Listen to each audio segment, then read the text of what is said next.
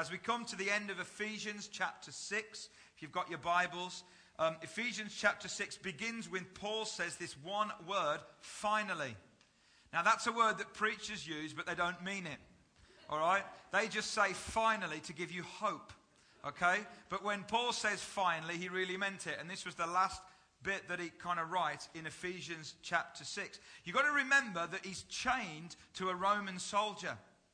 And he's writing the book of Ephesians, okay? And at the end, he says, finally. And so he's looking at a last thought to leave. The context of the whole letter, that's very important, okay? The context of the whole letter, he's talked about, who we are, our identity in Christ, the unsearchable riches of Christ. He's talked about how far that Christ has brought us from Death Valley right to the top of Mount Whitney. Do you remember what Dan? He talked about who we are in terms of our identity as a body of people. We are that mystery, the revelation of the church. We are not just together, we are one with the body of Christ joined together. And then last week we looked at the fact that knowing who we are individually and corporately, we've got to live that out in the real world. We've got to be imitators of God. We've got to clothe ourselves with the clothes of God, the light and love and life, and be filled with the Spirit. We've got to throw off the old man and put on the new. Do you remember that? So that's the context. And then now he's thinking of a final thing to say in the context of that you're clear on your identity, you know who you are, and you're going to live it out in the life. What do I want to say? And he's chained to a Roman soldier. And I wonder if when he writes finally, this is poetic license, whether when he writes finally, does he look at that big brute of a soldier next to him, and there's all of a sudden a metaphor that comes into his mind to describe what he wants to say. And what he says is, finally, be strong in the Lord and in his mighty power. Put on the full armour of God. The Roman soldier next to him. So that you can take your stand against the devil's schemes. For our struggle is not against flesh and blood. My fight is not with this Roman soldier. That's what he's saying. My fight is not against Nero, who was the Caesar at the time. So our struggle isn't against Nero. It isn't against men or women. It's not against flesh and blood. But against the rulers, against the authorities, against the powers of this dark world, and against the spiritual forces of evil in the heavenly realms. Therefore put on the full armour, not of Rome, but of God, so that when the day of evil comes, you may be able to stand your ground, and after you have done everything, to stand. Fabulous verses, and we're going to talk about this. The backdrop, okay, the context of what Paul is writing to the Ephesians and to the believers around that area. Know who you are as the church, live it out in the world. And then he's thinking of a final thing to say. He says, and as you live it out, you need to know it's a battleground. It's a battleground. It isn't easy. And as I've looked at this, I've thought I could talk about all kinds of stuff here. Spiritual warfare, territorial spirits, binding and loosing, Ghostbuster Christianity. And all of that's got a place. Some of that's got a place, in my opinion. Okay? I'm not going to go there, because I don't think that's where Paul goes. I think what Paul does in this is he doesn't go there. What he really does is he gives us final instruction on the core strategy for spiritual warfare, which is not all of those things. That's not the core. The core strategy for spiritual warfare is to put on the full armour of God and know who you are and stand in who you are as a believer. That's the core strategy.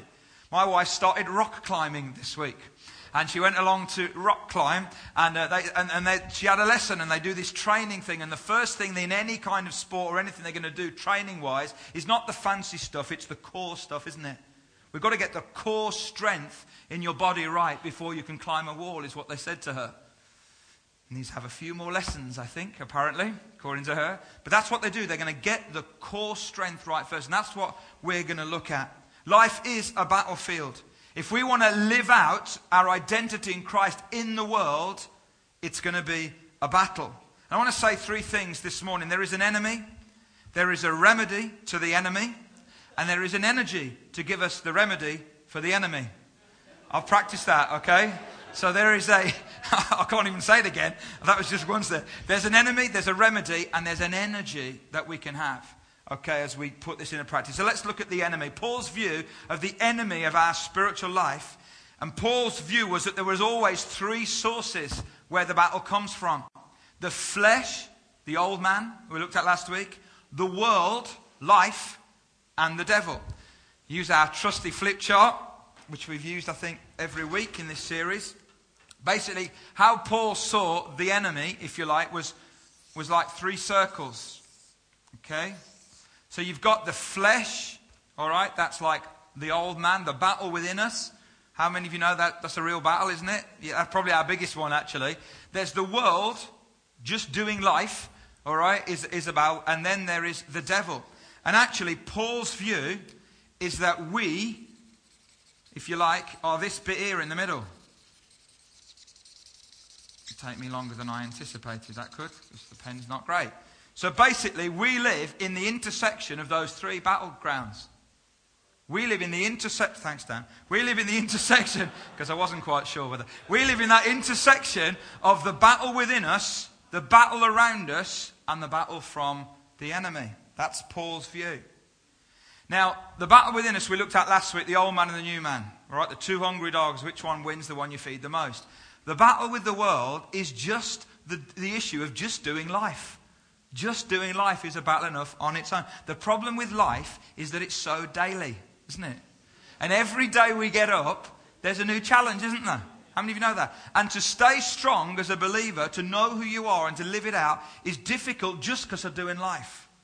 Getting old. Having kids. Kids getting old. Just life. The job. Pressure. Health. Falling out with people. Your boss. All these things. And of course in our modern parlance, we'd use the word stress. How many of you have heard anybody use the word stress in the last 20 minutes? All right? We're all stressed out, aren't we, in our world? I'm not sure we really know what stress really means. But apparently you know you're stressed if, and here's a little checklist for you, if you say the same sentence over and over again, not realizing you've said it before. If you begin to explore the possibility of setting up an IV drip of caffeine in the morning. If you take red lights personally. If you say the same sentence over and over again, not realizing you've said it. You know you're stressed if your heart beats in a 7/8 time. If indigestion tablets become your sole source of nutrition. If you begin to talk to yourself, then disagree about the subject, get into a nasty row, lose, refuse to speak to yourself for the rest of the night. You have an irresistible urge to bite the nose of the people you're talking to. Ever felt that?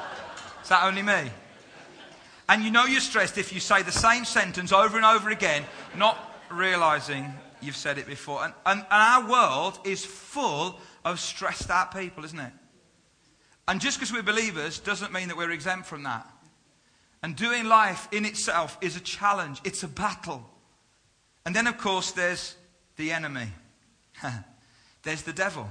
There's the enemy of the old man, there's the enemy of the world, but there's the enemy of the devil. Now, C.S. Lewis, who wrote The Lion, the Witch and the Wardrobe, he wrote another piece of work called The Screwtape Letter. Some of you will have heard of that. And in that, he says there's 2 equal and opposite errors that we get into when it comes to our approach to the devil. One is to totally disbelieve in his existence. The other is to have an unhealthy over-interest in him. In other words, the 2 extremes we get into is no devil, all devil. And I think he was right. Our modern world says it's spiritual, but still has no place for a spiritual dynamic called the devil or evil forces. Former Secretary of the United Nations said, what element is lacking so that with all our skill and all our knowledge, we still find ourselves in the dark valley of discord and enmity?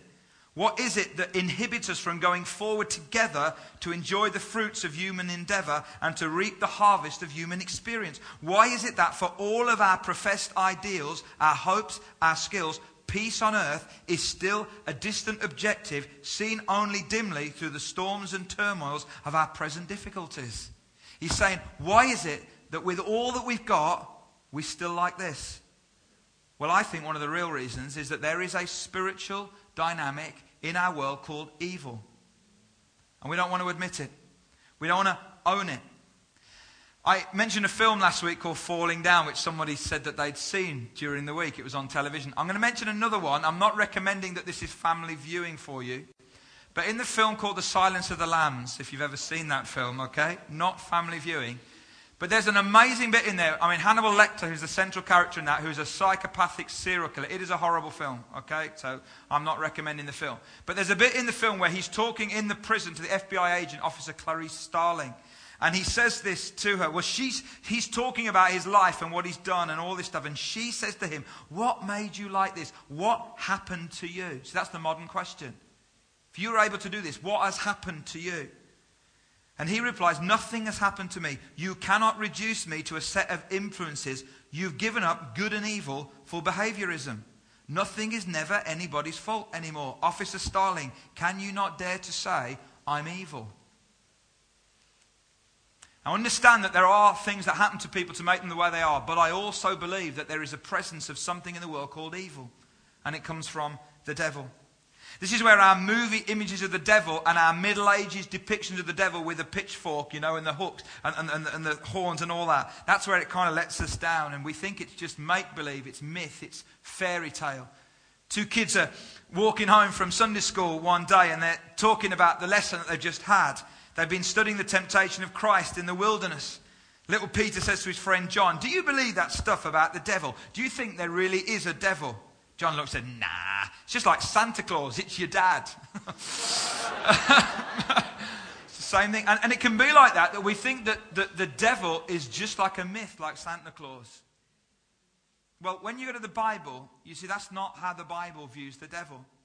The devil, or Lucifer, or Satan, was a created angel, the Bible teaches. The best understanding of it is that it was a created angel who was evicted from heaven because of pride and rebellion, who took with him probably around a third of the angelic host. Now, why that happened, how that happened, why did God allow that, that's another whole big story, okay? But that's basically just what happened. It says in Isaiah that there's a reference there to, I saw Satan fall like lightning to the earth. So that's the scripture there. But if there's a real evil in the world, there's a real devil in the world, and we won't get into the why and why does God allow that to happen, because that's a really massive question. What is the purpose of the devil? And Jesus talks about this in John 10 verse 10, and this is the verse I want you to think about this morning. He's talking about the thief coming into the sheep, okay?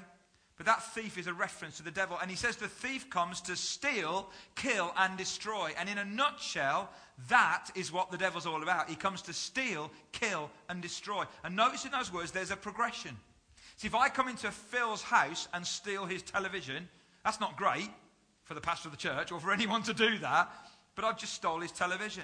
But if I come in and steal his television and kill his dog, then that's different, isn't it? If I come and steal his television, kill his dog, destroy his whole family, and wipe out all of his worldly goods, that's another level, isn't it? And you see, the devil wants to do that. He wants to steal from you. He wants to kill, and ultimately he wants to destroy. Now that can happen in the physical, literal, but more often than not in our context, it's in the spiritual. The devil comes to steal from us. He comes to steal your peace. He comes to steal your security. He comes to steal your identity. When he's stolen your identity, your security, and your peace, it's not long before you're doing things that you never dreamed you'd do. You're allowing things to come into your life that you never dreamed you would, because the devil somehow has been able to steal from you, and when he's stolen from you, then all these other things can happen. The word steal in the original is where we get the word stealth from. A stealth bomber comes in under the radar. You never see him coming. I wonder for you this morning, what has come in under your radar and stolen from you? And you think, well, I don't understand how that works. Let me tell you how it works. The devil's really crafty and really cunning and very powerful. Need to say that as well. Christians get into some real crazy stuff when it comes to the devil. Very powerful. As the Bible says, you should be alert and on your guard. And the devil works sometimes directly, but more often than not, he will use the battle of the flesh to influence. He will use the battle of life, modern life, stress, to influence. And the Bible said, looked at it last week, and to get a foothold. And if he can do that and get a foothold, so if you're having a bad time at work and you're falling out with your boss, the devil says, opportunity. Because if I can get in there and get you to speak bad of your boss, I've stolen something from you, haven't I? And I've allowed something to come in. And once I've got a foothold and I've stolen something, now from that place of a foothold, I can begin to kill and destroy your effectiveness in the workplace. Because you can't stand your boss. See? And when you say, and life is so difficult at the moment, and you know what, it's so difficult at the moment that I ain't going to read my Bible anymore, and I'm not going to get up and go to church and worship because life's too difficult, and I don't deserve this, and all this stuff, then the devil has stolen something from you. And he's caused you to be ineffective. And he's withheld from you that source of strength of the Bible and worship and gathering together. And all of a sudden, he's beginning to rob and to kill and to destroy. Are you with me? And that's what Paul talks about when he talks about the enemy. Stealth. What comes in under the radar and steals. See, when it comes to money, we see money as a blessing. We see money as, we understand rich. We understand poverty. What we don't see under the radar is the love of money is the root of all evil. That comes under the radar, doesn't it? Above the radar, money is a good thing. The Bible says that. But the love of money is what comes in under the radar. And before we know where we are, we love money so much that it becomes the root of all types of evil. So what has happened in your life this morning? Before we push on, what has happened in your life? How has the devil stolen something from you? Perhaps even under the radar. You never saw it coming. Been a little bit over time. I have sat with enough people now that I'm as old as I am, whatever that is, I can't even remember. I've sat with enough Christians now to know, and their marriages are falling apart, their spiritual life is disintegrated, and I've sat with enough now to know that didn't happen now, that started way back. When you allowed the devil to steal under the radar, you never even saw it coming, you allowed him to steal something from you, and then over the passage of time, that stealing became killing, became destroying. And you're sat in my office, your life's a mess, your marriage is in tatters. Why? Because it just happened suddenly out the blue? No. Because way back there, we allowed the devil to get a foothold. Am I making sense? And before you say, oh yeah, that's right about everybody else, please think, is that also right of me? Could that be me this morning? You see, Paul goes on to say that here's this battle that we're in, and there's an enemy. There's from three sources: the devil, the flesh, and the world. And the devil exploits all of those three, but there is a remedy. And Paul says here, we've only done one word. Finally, see, that's just to give you hope. Be strong in the Lord, he says. Now, is he just saying, so there's this big battle against all these forces, okay, and you're in a battle, so be strong. Is he saying, chin up, or in modern parlance, man up, if you know that expression? Come on, just be strong in the Lord. It's not what it means at all. This verb, be strong, is in the passive tense. So he doesn't really mean be strong in the Lord. What he really means is be made powerful in the Lord. Be made powerful in the Lord. You don't do it, he does it in you. This is not pop psychology now. Come on, be strong. Chin up, man up. Come on. It's not what he's saying here. He's saying be made powerful as you stand in the armor of God. And this word stand that Paul uses so many times in this passage, it's amazing. Stand against the devil's schemes. He goes on, put on the full armor of God. When the day of evil comes, you'll be able to stand your ground. After you've done everything to stand firm then. He's trying to get a point over. Stand firm. We need to look at that. And we stand in the truth of who we are, our identity. We stand in the context of the whole of the book of Ephesians, remember? So one of the ways to destroy the work of the enemy in your life is to imitate God. See, when you clothe yourselves with love, when you submit, when you give, when you serve, when you forgive, that destroys the work of the enemy. See, so many people think that spiritual warfare is all about binding and loosing and taking power and authority and all that. And there's a place for all that. But I'll tell you, some of the most powerful spiritual warfare is when we imitate God.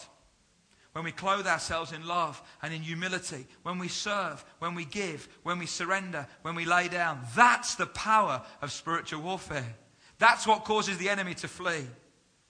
I think he's more bothered that when in your workplace, if you live like that every day, than whether you can bind and loose and do all of that kind of stuff.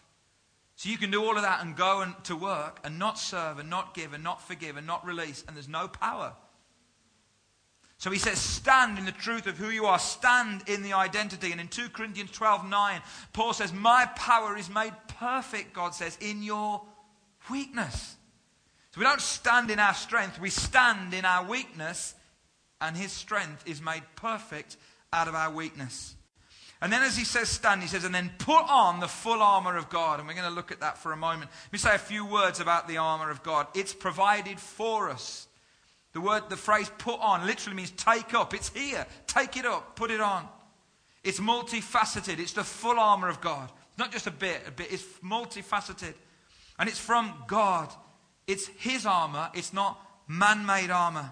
You know that picture in the Old Testament of David, the young boy David. Do you remember the story? He went to the battlefield to fight Goliath. And he said, I'll do it. And Saul said, okay, here's my armor. Put this armor on. And he looked a numpty. You know, he just looked ridiculous. And he said, I can't fight in man-made armor. I'm going to fight in the name of the Lord. It's not man-made. It's not our own concoction. It's in the strength of God. So, it's all right. I'm not clear enough. I will come back. We've got a little bit of armour here. I'm not going to get somebody out. We did that last week. But I just want to very quickly talk you through some of these concepts, okay? Just to give us a bit of understanding, and then we'll look at how it all hangs together. So there's the belt of truth, okay? We all know what a belt is. Now, the belt was the bit that, if you like, everything else hung around, okay? The sword would be connected to the belt. Everything else is in place because of the belt. And Paul says that it's a belt of truth. See, once you lose truth, remember, the last couple of weeks we've been saying, we act and behave not in accordance with the truth, but in accordance with the truth as we perceive it to be. But this is the objective truth. The truth of who you really are in Christ needs to be your belt. The breastplate of righteousness. The word breastplate there is thoraka, where we get the word thorax from. Okay? It would have been bigger than this. It would have covered from the neck right down to here all of the vital organs. The breastplate of righteousness covers all of the vital organs. What righteousness means is being right before God. You want to know what spiritual warfare is? It's being right before God. If you're in a right relationship with God, you're covered. That's what that literally means. And then he talks about the shoes of the gospel of peace. Now, they weren't quite like these ones that we've got here. They would have had some of these straps. But on the bottom of a Roman soldier's shoe was not just an open sandal like that, but there would have been big hobnail spikes on the bottom of the shoe. And the reason for that, and when we look at the shoes, the readiness of the shoes of the gospel of peace, we often think about movement and going and running with shoes, and that's all part of it. But that's not what Paul's talking about really here, because as he's looking at the Roman soldier and he's looking at his shoes, he knows that when Roman soldiers fight, they lock their shields together. You've seen Gladiator and all these kind of films, okay? They lock them together, and when the enemy hits at them, there's like a wall, and they've got to stand.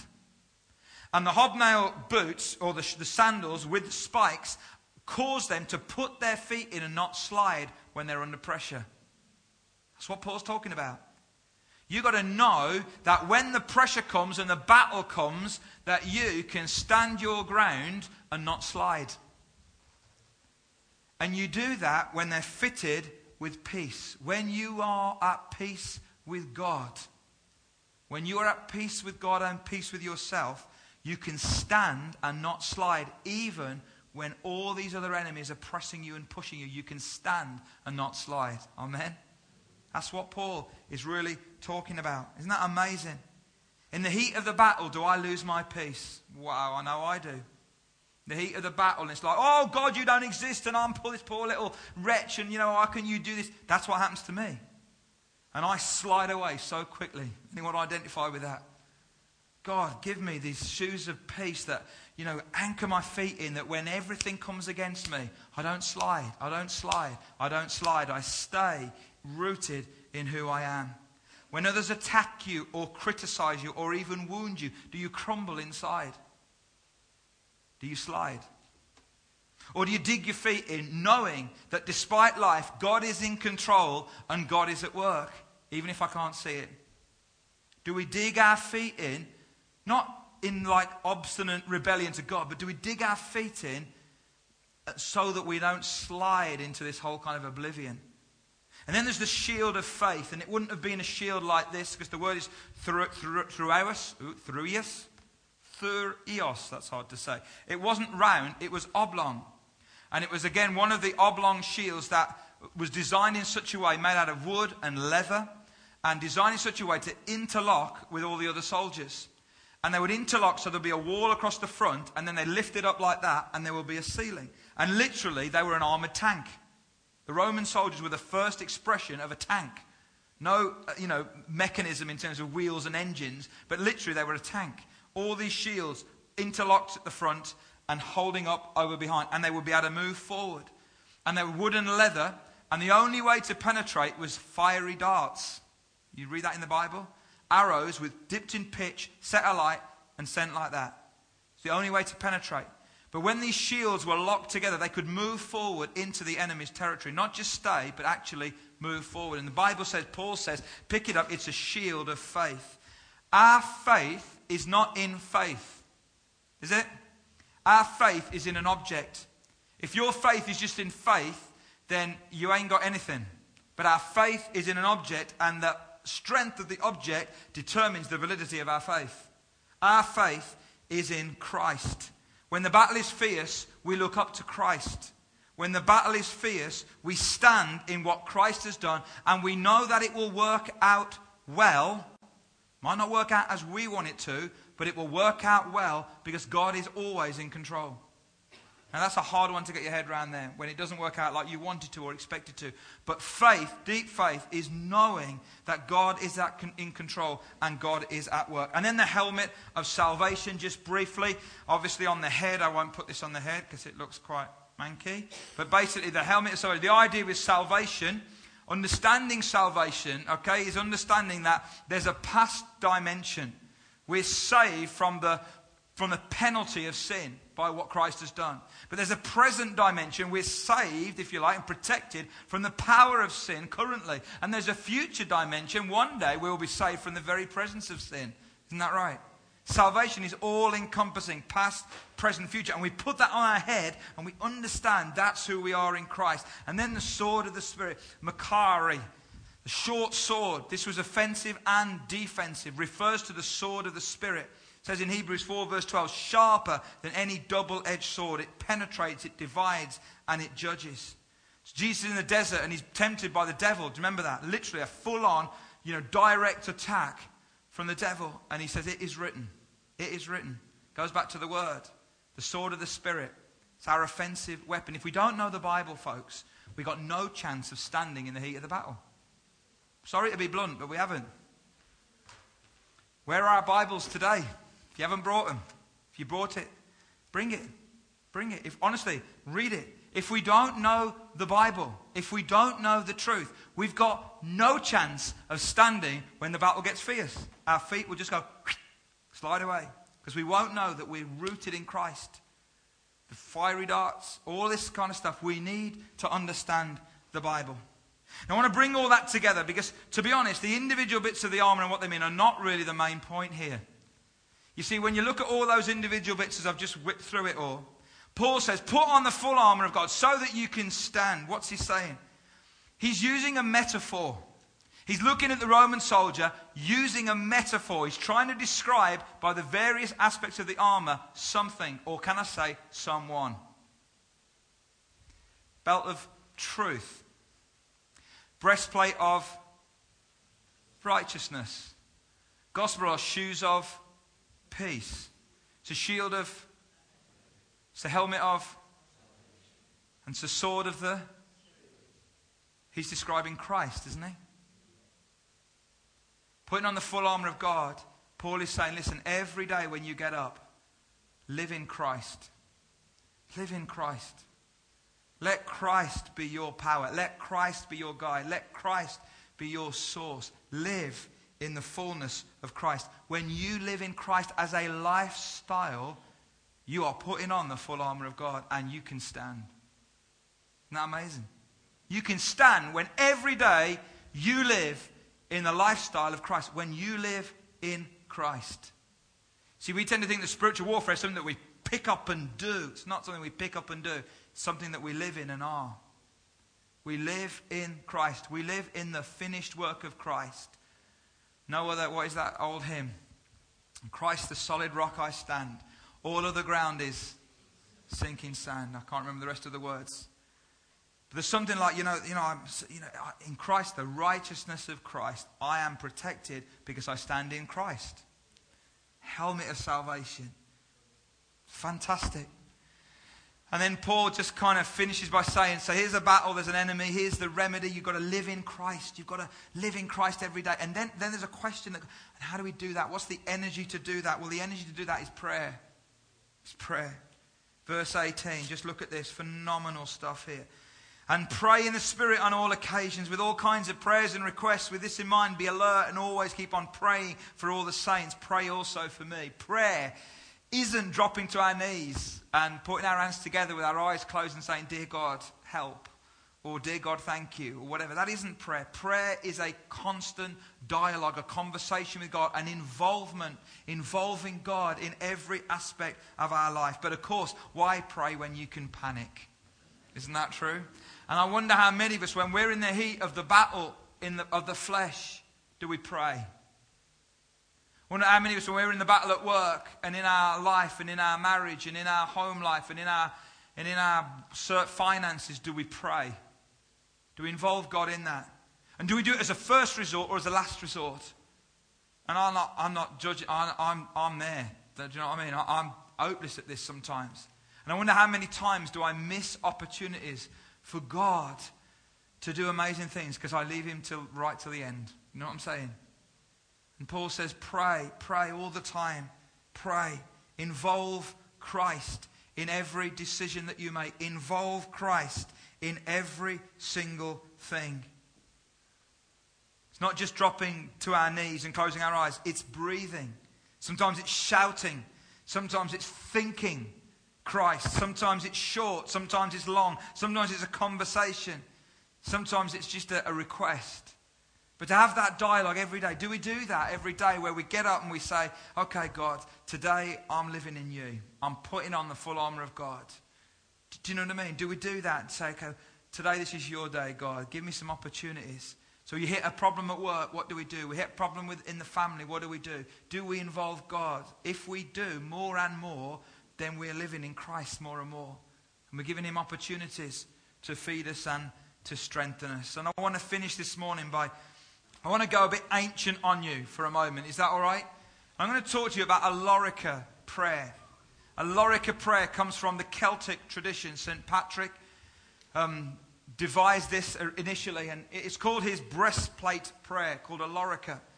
And basically this was the prayer that St. Patrick is reputed to have said every day of his life. And I want to read it out to you this morning. And I'm not going to read all of it because it's quite long, but I just want you to get a sense of, wow, wouldn't that be an awesome prayer to pray every day and to live that out in reality? And then we're going to just worship God, and we're going to remind ourselves that we stand in the full armor of God because of what Christ has done. We face the enemy not in our own strength, but in his. Don't we? Don't we? And it doesn't matter how weak you feel, because God says, "My power is made perfect in your weakness, not your strength." So don't let weakness be the excuse for not standing. Because weakness is the qualification when you're stood in the strength of God. And every day he said this, "I arise today," or "I stand today, through a mighty strength, the invocation of the Trinity, through belief in threeness, through confession of oneness of the Creator of creation. I arise today through the strength of Christ's birth with his baptism, through the strength of his crucifixion with his burial, and through the strength of his resurrection with his ascension. I arise today. I arise today through the strength of heaven, light of sun, radiance of moon, splendor of fire, speed of lightning, swiftness of wind, depth of sea, stability of earth, firmness of rock. I arise today through God's strength to pilot me, God's might to uphold me, God's wisdom to guide me, God's eye to look before me, God's ear to hear me, God's word to speak to me, God's hand to guard me, God's way to lie before me, God's shield to protect me, God's host to save me from snares of devils, from temptations of vices, from everyone who shall wish me ill, afar and near, alone and in a multitude. I arise today. Christ, shield me today.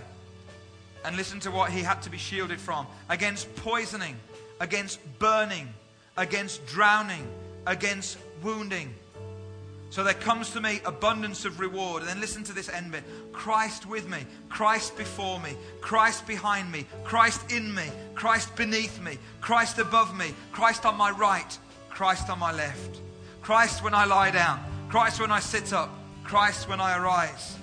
Christ in the heart of everyone who thinks of me. Christ in the mouth of everyone who speaks of me. Christ in the eye of everyone who sees me. Christ in every ear that hears me. I arise today through a mighty strength, the invocation of the Trinity, through belief in threeness, through confession of oneness, the creator of creation. I arise today. Isn't that phenomenal? Apparently every day he prayed that prayer and he put on the full armor of God to say, God, I stand today in what you have done and in who you are, and I want to live out of that. Isn't that phenomenal?